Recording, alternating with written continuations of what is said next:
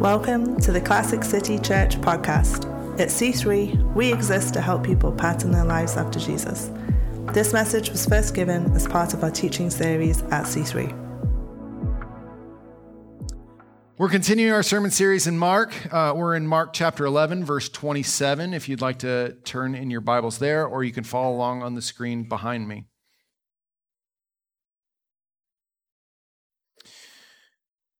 They arrived again in Jerusalem, and while Jesus was walking in the temple courts, the chief priests and the teachers of the law and the elders came to him. "By what authority are you doing these things?" they asked. "And who gave you the authority to do this?" Jesus replied, "I will ask you one question. Answer me, and I will tell you by what authority I am doing these things. John's baptism, was it from heaven or of human origin? Tell me." They discussed it among themselves and said, "If we say from heaven, he will ask us, 'Then why didn't you believe in him?' But if we say of human origin," they feared the people, for everyone held that John really was a prophet. So they answered Jesus, "We don't know." Jesus said, "Neither will I tell you by what authority I am doing these things." Chapter 12. Jesus then began to speak to them in parables. A man planted a vineyard. He put a wall around it, dug a pit for the winepress, and built a watchtower. Then he rented the vineyard to some farmers and moved to another place. The harvest time, he sent a servant to the tenants to collect from them some of the fruit of the vineyard. But they seized him, beat him, and sent him away empty-handed. Then he sent another servant to them.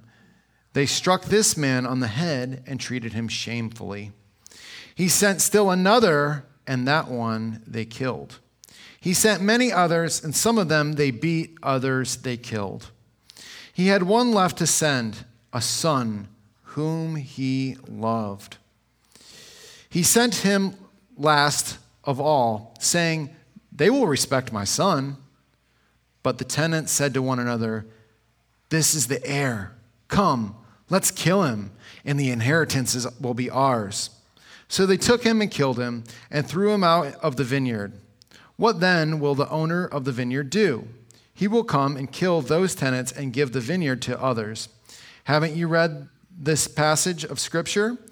The stone the builders rejected has become the cornerstone. The Lord has done this, and it is marvelous in our eyes. Then the chief priests, the teachers of the law, and the elders looked for a way to arrest him because they knew he had spoken a parable against them.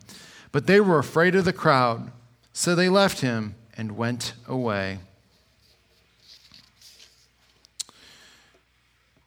Who's the boss? That's today's sermon title. Who's the boss? There was a famous show in the 80s. If you're old enough, some of you are like, "I'm not that old, John."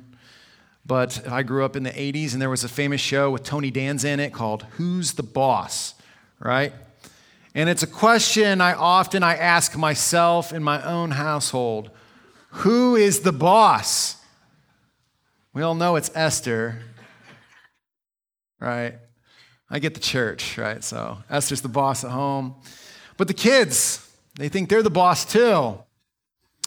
We are not an easy-going, laid-back family. I wish that we were, but the truth is we are what sociologists call strong-willed. Now, there are a lot of positives about being strong-willed in terms of leadership and being individuals and taking initiative and so on and so on. But when you try to agree on a restaurant or a song on the play, like a playlist in the car, it seems like everybody has an opinion, and we wonder: is anybody following, or is just everybody going in their own direction? Who is the boss here? And I can tell you what, it's definitely not me. Sometimes I want to ask my family or my kids, "By what authority are you doing these things? And who gave you the authority to do this?" And today's Bible passage is all about authority and it's about stewardship. Another word for stewardship is kind of management, how you take care of things.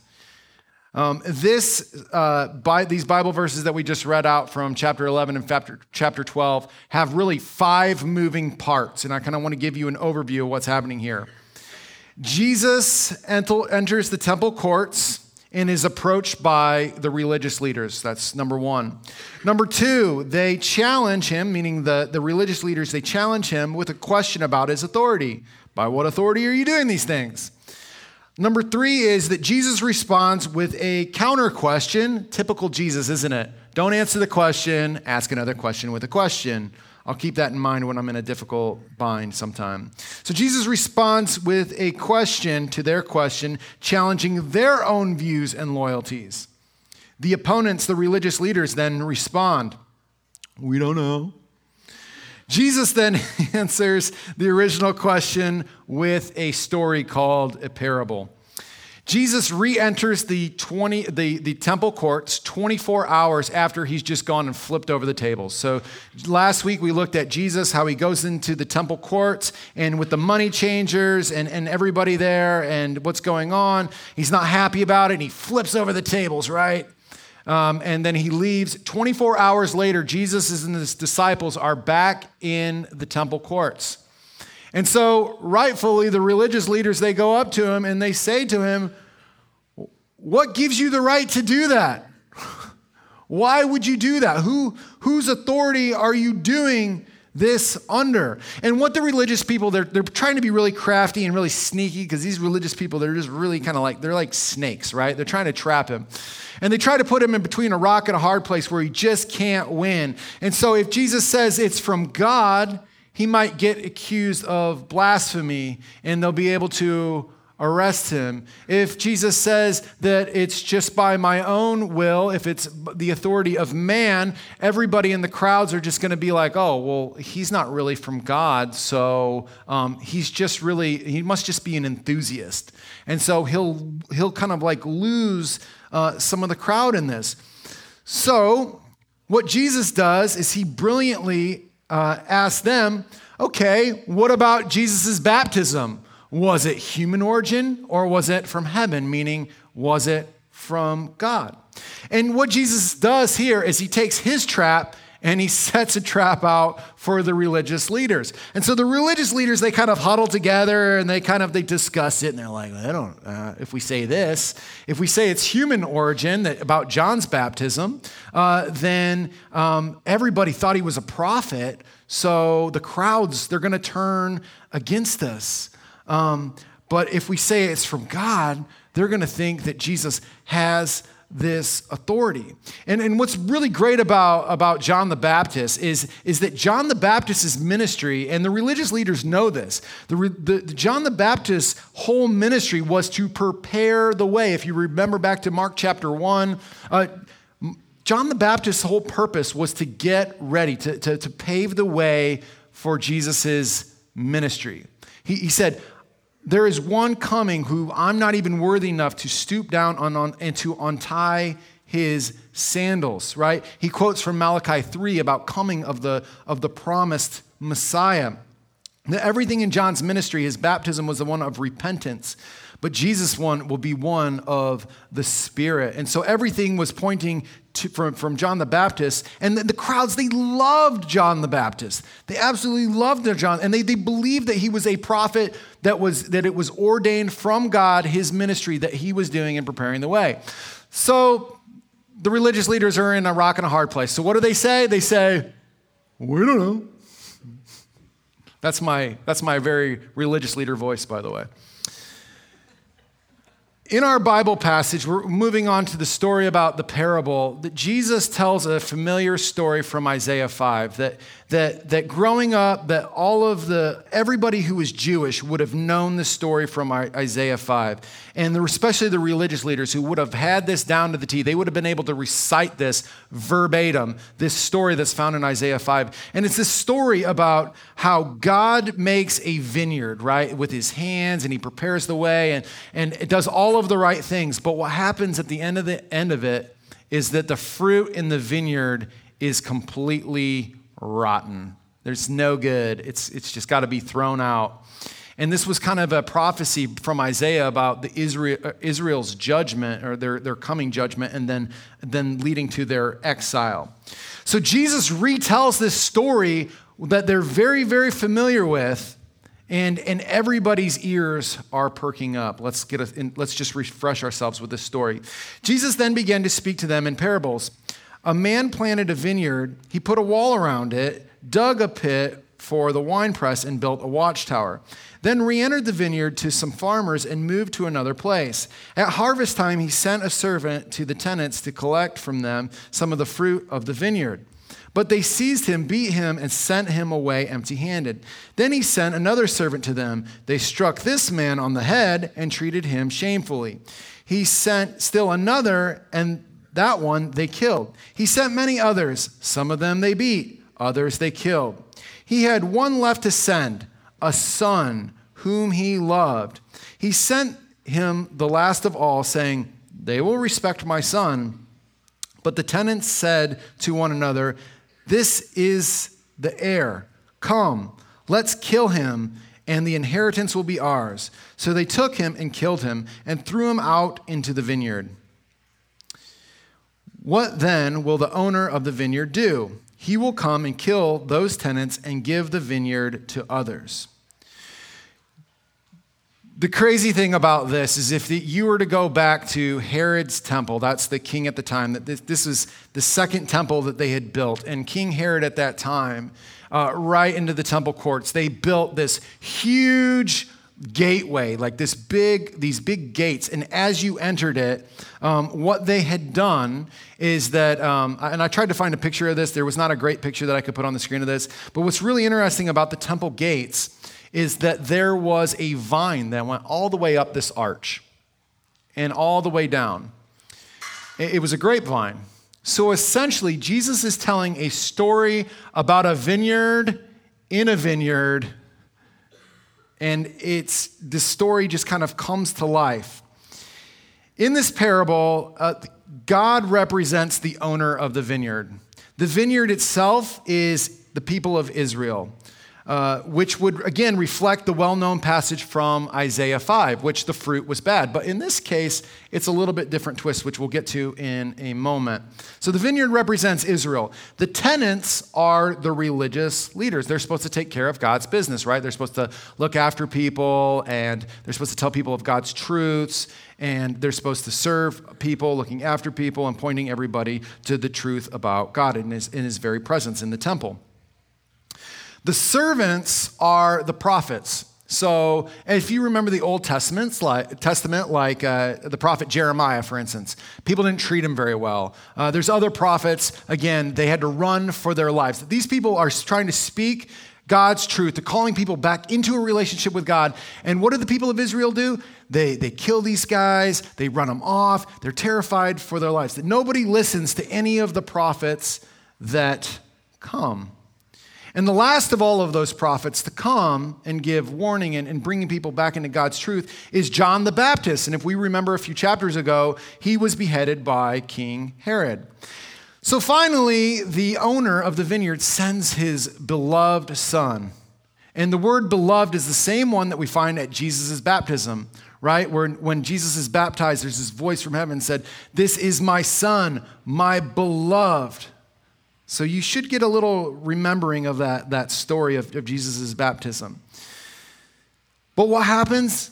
The tenants even kill the son, which again will tell what's going to happen to Jesus as they betray him and then they crucify him in the coming days.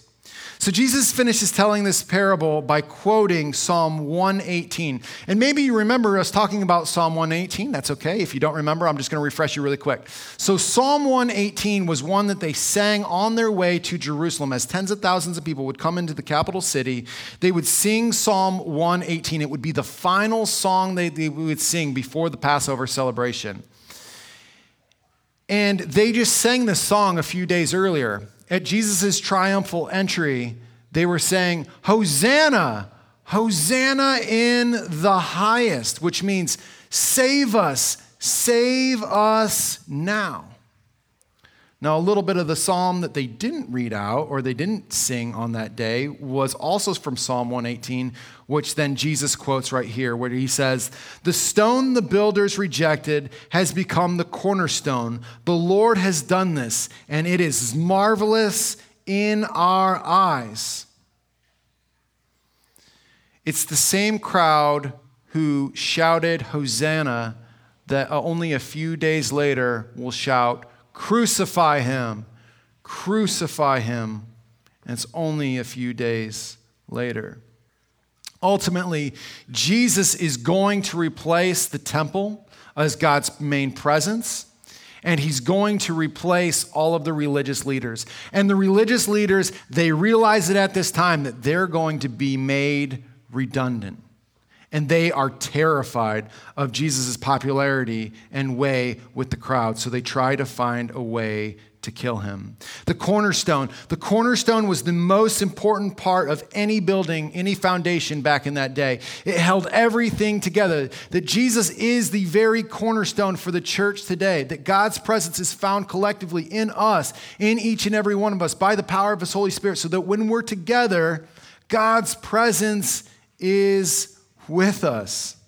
It's amazing. It moves from a temple to inside each and every one of us. And the religious leaders, they're not happy about this, so they want to go find secretly a way that they can arrest Jesus. They're about ready to lose their popularity and their prestige and their money and everything else that comes along with it.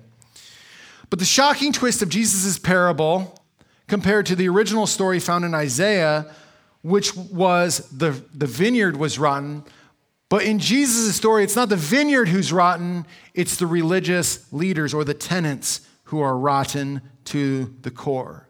That Jesus doesn't seem to have a problem with the people of Israel, but he does sure have a problem with its leaders. As we know, everything rises and falls on leadership. And those leaders, those religious leaders who are supposed to be bringing people into the presence of God, they've been nothing but bad, selfish stewards. Those tenants that have nothing but hatred for God, that God has nothing but love for them, but they have nothing but hatred for God. And not only were they the religious, they were terrible managers of everything that God had given them, but the greatest mistake that they had found was not only being a bad steward, they thought they were the owner of the vineyard themselves. That the religious leaders, they had no need for God because in their eyes, they had become king of their own castle. They were their own God. All the religious leaders care about, they don't care about God. They don't care about the people. All they care about is the control, the power, the fame, and they'll do anything they can to protect it. They're the owners now, so they can do whatever they want. But we wouldn't do anything like that in our lives, would we? We don't try to control situations. We don't try to make it about ourselves. Which brings me full back to my first question at the beginning, is who's the boss? Who's the boss of your life? Is it Jesus? Or is it you? Or is it how I find this kind of weird power struggle between you and God? And God never forces himself on you, but sometimes I want to trust God, but sometimes I don't like what he has to say, or sometimes I'm scared, or sometimes I think that my money or my possession are mine. And so I want to take that control back. I'm not fully reliant or trustful on God all the time. I think often we want full autonomy or control over our lives. Like the religious leaders who failed to know that they were just the tenants or the stewards or the managers, that sometimes we see our time, our talent, our treasures, the very air in our lungs, the life that God gives us, we see it as our own rather than seeing it as God's. And everybody has parts of their lives that you're wanting to control. Maybe for you, it's money or possessions. Maybe it's your home. Maybe you make decisions about your money like it's your own rather than seeing it as God's resources or God's money. Maybe for you, you've never asked God what work you should do. Maybe you're scared for a call that God has put on your life, or maybe something that God wants to do in and through your life. Maybe God has a greater purpose for you. Maybe for you, it's praying a prayer over and over and over again, looking for a breakthrough, but yet never being able to see that breakthrough. So rather than seeing that God has actually closed a door on here, maybe you decide to take matters into your own hand and say, well, I'm just going to do what I want to do anyways, and I don't like the answer that I'm getting, so I'm going to give up on trusting God, or I get impatient for God or God's timing, and I'm just going to force this thing to come true.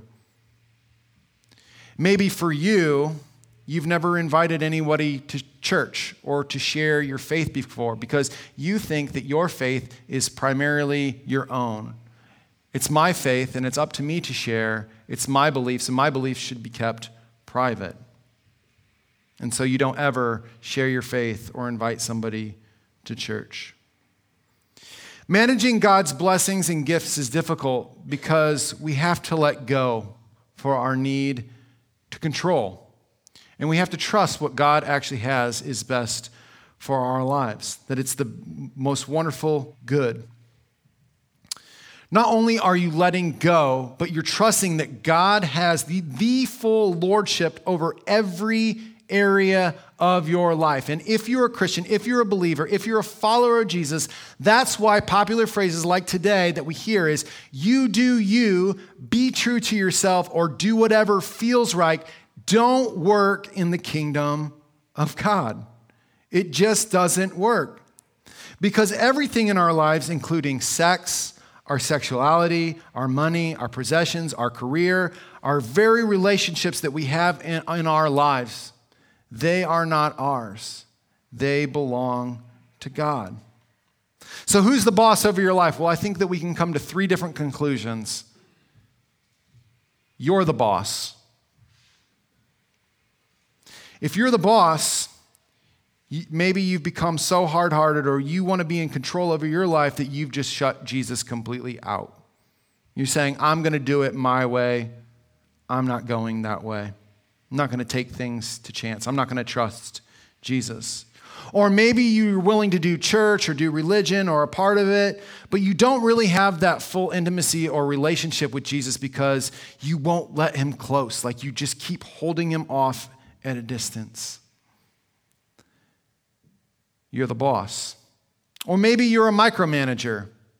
Maybe you let God in a little bit, or you say, I want to give you everything, Jesus. I want to do everything. And then there's this back and forth like a ping pong game. I'm going to give you this everything, Jesus. Oh, I'm going to take it back. I'm going to give you everything, Jesus. Oh, I'm going to take it back.